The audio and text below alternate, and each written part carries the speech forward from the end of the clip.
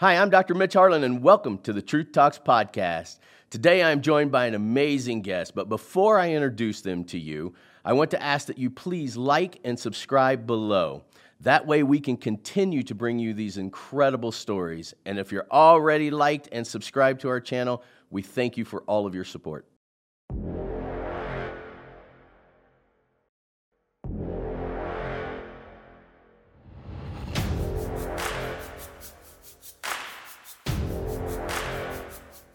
Hi, I'm Dr. Mitch Harlan, and welcome to the Truth Talks podcast.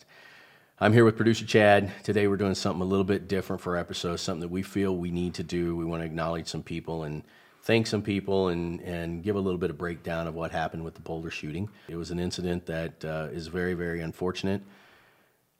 This is interesting for you, emotional for you, because you know a lot of these people who responded. I think it's just, again, our duty, having Boulder in our backyard, that we need to pay tribute to this. Absolutely. And as you said, I do know several of the law enforcement officers that responded from some of the different agencies. And I've had a chance to talk to a couple of them. Some of them even reached out today, which we're actually filming this on Tuesday, the day that Officer Talley, that's the only name we'll mention, was laid to rest. And so... pretty emotional day. A lot of these men and women responded to this, selflessly. Law enforcement officers from all around the area literally dropped what they were doing, loaded up patrol cars, and ran as quickly as they could into a situation that, they had very little information on. I'm sure it was chaotic. And, I think sort of after the incident, it's important to acknowledge not just the response, but the effects that it has on those officers now a week past. And that's really what I want to focus on today, is how this incident is affecting those first responders, obviously the community of Boulder, all the people that were in that King Soopers, around that King Soopers, have been affected by this tragedy. Officer Talley is the one that we're mentioning by name, but certainly not the only victim in this. And so I think it's important to acknowledge that, his services have received national attention, but there's 9 other lives that equally deserve that same respect and attention for their sacrifice. So, I want to throw one thing in. Today I was watching. I saw a video on the internet because the police officer with the George Floyd case was on, and they showed a video of him, and he was had a knee on his head and neck and so on and so forth, and. The video, it looked poor. I thought it was bad. And, but there's a whole other side of law enforcement. And that's what we saw here, is everybody come to the rescue.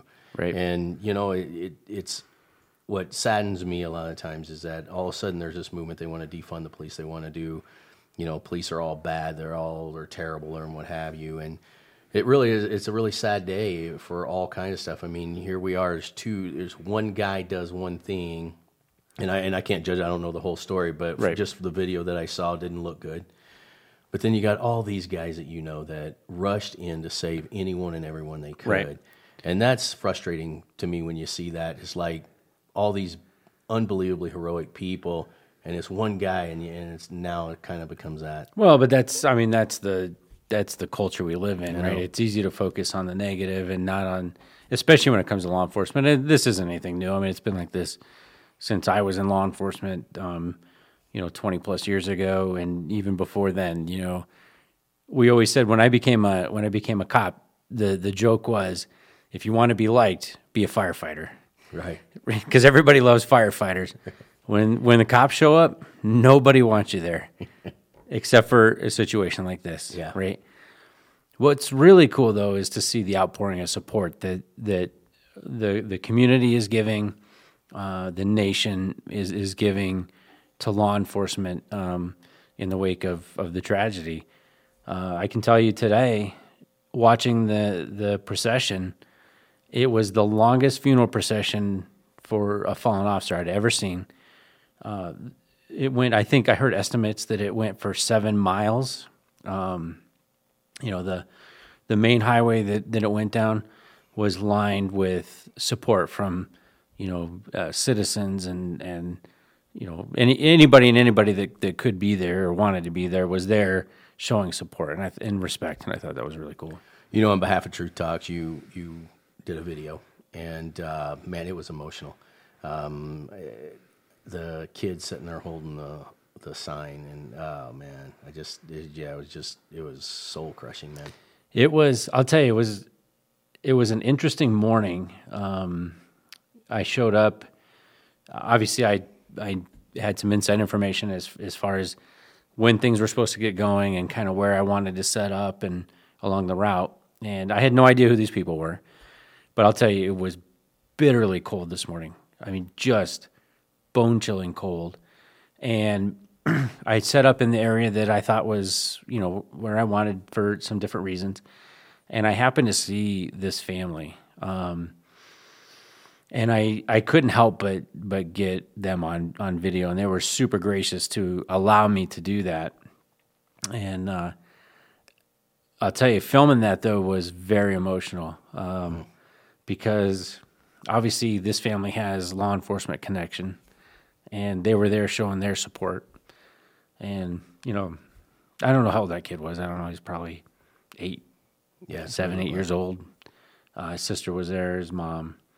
And I couldn't help but think as I was filming that what must run through a kid like that's mind as they're watching a police officer being laid to rest, and to think that could have been their dad. So that was tough. Yeah, the amount of support and stuff that you captured on video was amazing. And that that's the thing, I guess, that again, nobody's guaranteed tomorrow, but those guys, they put it at risk that there's no guarantee tomorrow. Well, it's weird. You were talking about the defund the police and the George Floyd thing that happened, now it's been 10 months, 9 months, whatever it was, June, I believe it was, or May last year. The sentiment that, and it wasn't everybody, but, certainly there was a movement that was very anti-law enforcement. And so to see all that support today was really powerful. But I also think it, kind of illustrates that law enforcement as a whole is good. Mm-hmm.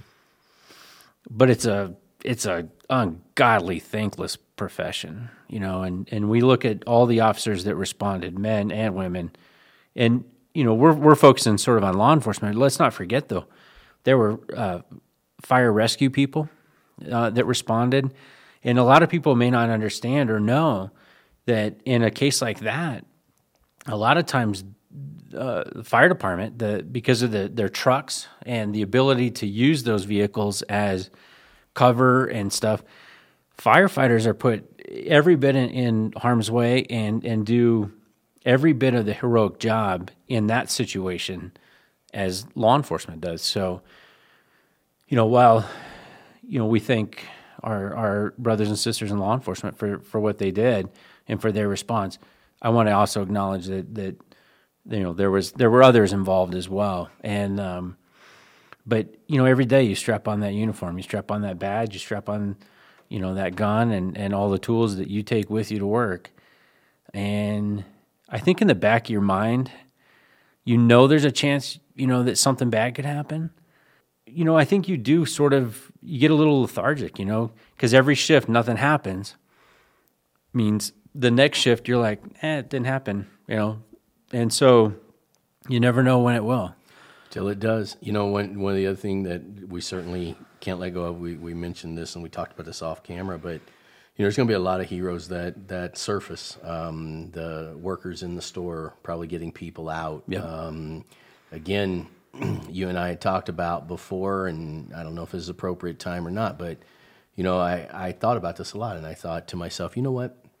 If I carry a lot, and I'm sitting there thinking to myself, I ran through the scenario in my head. I don't think you ever know what you're exactly going to do, but the scenario in my head, obviously maybe you being law enforcement would have had a different reaction to me. But I thought, if the guy's in the back, I'm getting my family out. If my family's in there, I'm getting out, right? Right. And maybe even if it's just me, I'm getting out so that I get to live another day with my kids. And I think I would feel guilty about that. But I also thought about it at the same time, if I was face-to-face with a guy, well, now it's mano a mano. I'm going to be shooting back because I have no other option at that point. And I think a lot of people, they think they're cowboys and they're going to strap up and go back there. And I don't know that to be the case. But when you're in blue and you have a badge, you're going in. Yeah, you don't have a choice. You don't have a choice. And I think you make a really great point is, we're both obviously, pro Second Amendment, people's ability and right to carry a concealed firearm legally. But nobody knows how you're going to react in that situation. The only people that truly know how they're going to react are law enforcement professionals, because you haven't necessarily been trained in that specific thing, but certainly training provides you the ability to learn how to react and train to react in that type of a situation. So how you're going to react responding to that situation. What you don't know is how you're going to react after that situation is done. And that's what we're starting to see now is, we had a friend of ours, a guy I grew up with, Vinny Montez, in the first season, right? Vinny's a commander with Boulder County. He was part of the response team. And we know from Vinny's story the mental health aspect that these calls have on law enforcement officers. And we have to remember, we ask them to do a very at times heroic job, and more often than not a very thankless job. But they're human beings too, right? They're trained to react, and that's exactly what they did. But they are human beings. They have families. They have, all the things that we all have. We shouldn't expect that they wouldn't also then have the same post-traumatic problems that any of us would have. I mean, think about the people that were just in that grocery store and the trauma that they probably are going through. I mean, I would venture to say there are some that were inside that King Soopers that may never be able to go back into to a grocery store, or even not even just a King Soopers. It may just be any type of retail establishment, because it's going to bring those things back. How are they going to react during something as for granted as the 4th of July and fireworks? Those sights, those sounds, the smells, all those things may be triggers for them as they go forward in life. And so for them, they're going to face a new reality, and they're going to face some problems with mental health that the law enforcement officer responded are going to face. We also did, Pat Long, guy's tough as nails, was in a uniform for 30 some years. Yeah. And very close to the end of his career, he gets shot. And he was talking about, needing to talk to people, needing to be around some people and all that. So, yeah, I think you're right. And I know you're going to share some things too for people that they can talk to somebody and get that. Yeah, we want to make sure that, we're not just on here to tell a story or certainly not to try to glorify or do this for our own benefit. We chose to do this today because we see a need for it, because of my background, the friends that we have in law enforcement, and how you as a doctor in your experience know this is going to affect them. And just as our mantra is, right, Truth Talks, we heal people through story. Pat Long's story is one that fits into this perfectly, where somebody that watched that story, if you're a law enforcement officer and you watch Pat's story, you'll understand why you need to get help. Even if you don't think you need it, why you should get it. Seek it out. Seek it from your commanders, your chiefs, your sheriffs, your chaplains, whoever it is. Seek out that help because you will need it. The reason that we run Truth Talks is for the stories. It's ironic enough that we're now running this show when we did have an officer who was shot and who lived and got to talk about what that was like post-shooting and all the things that happened and the chaos around it. And I think sometimes what happens is these events happen, we focus on the victims, we focus on some other things, but we don't end up focusing on that mental health at the end of it. No, and unfortunately, and this may rub some people the wrong way, but the knee-jerk reaction after any one of these events is, by our elected officials, is immediately it's a gun control problem. And while, even though I support the Second Amendment, and I do think that there are some smart gun control things that could be in place, they don't prevent these crimes. It doesn't. This is a mental health issue. And it wouldn't matter if it was a firearm, if it was a plane flown into a building, a car. When you hit that point in mental health, that you wake up one morning and you're okay with massacring one person, 5 people, 10 people, whatever it is, the tool is irrelevant. Because if that's your thought process, you're going to carry it out, whether it's with a firearm or something else. So to think that gun control is the answer, all you're really doing is depriving law-abiding citizens of that right to potentially protect themselves or others. But you're certainly not taking the guns out of the hands of a criminal. So mental health needs to be the focus. And it's like a two-pronged thing, right? We have mental health for those that are the ones subject to committing this crime. And then we have the mental health for the ones that have to deal with it. Mm-hmm. And, I think they're two totally separate things. But I think we both would agree that the mental health system is where we need to be focused. Yeah, 100%. I mean, these behavioral issues, of course, that's the focus of what I did, right? I've studied this now for 2 decades. Yeah. And you do all these interviews, thousands and thousands of interviews that I've done, and you realize that people just react differently to everything, right? And you're dead on. It's a knee-jerk reaction.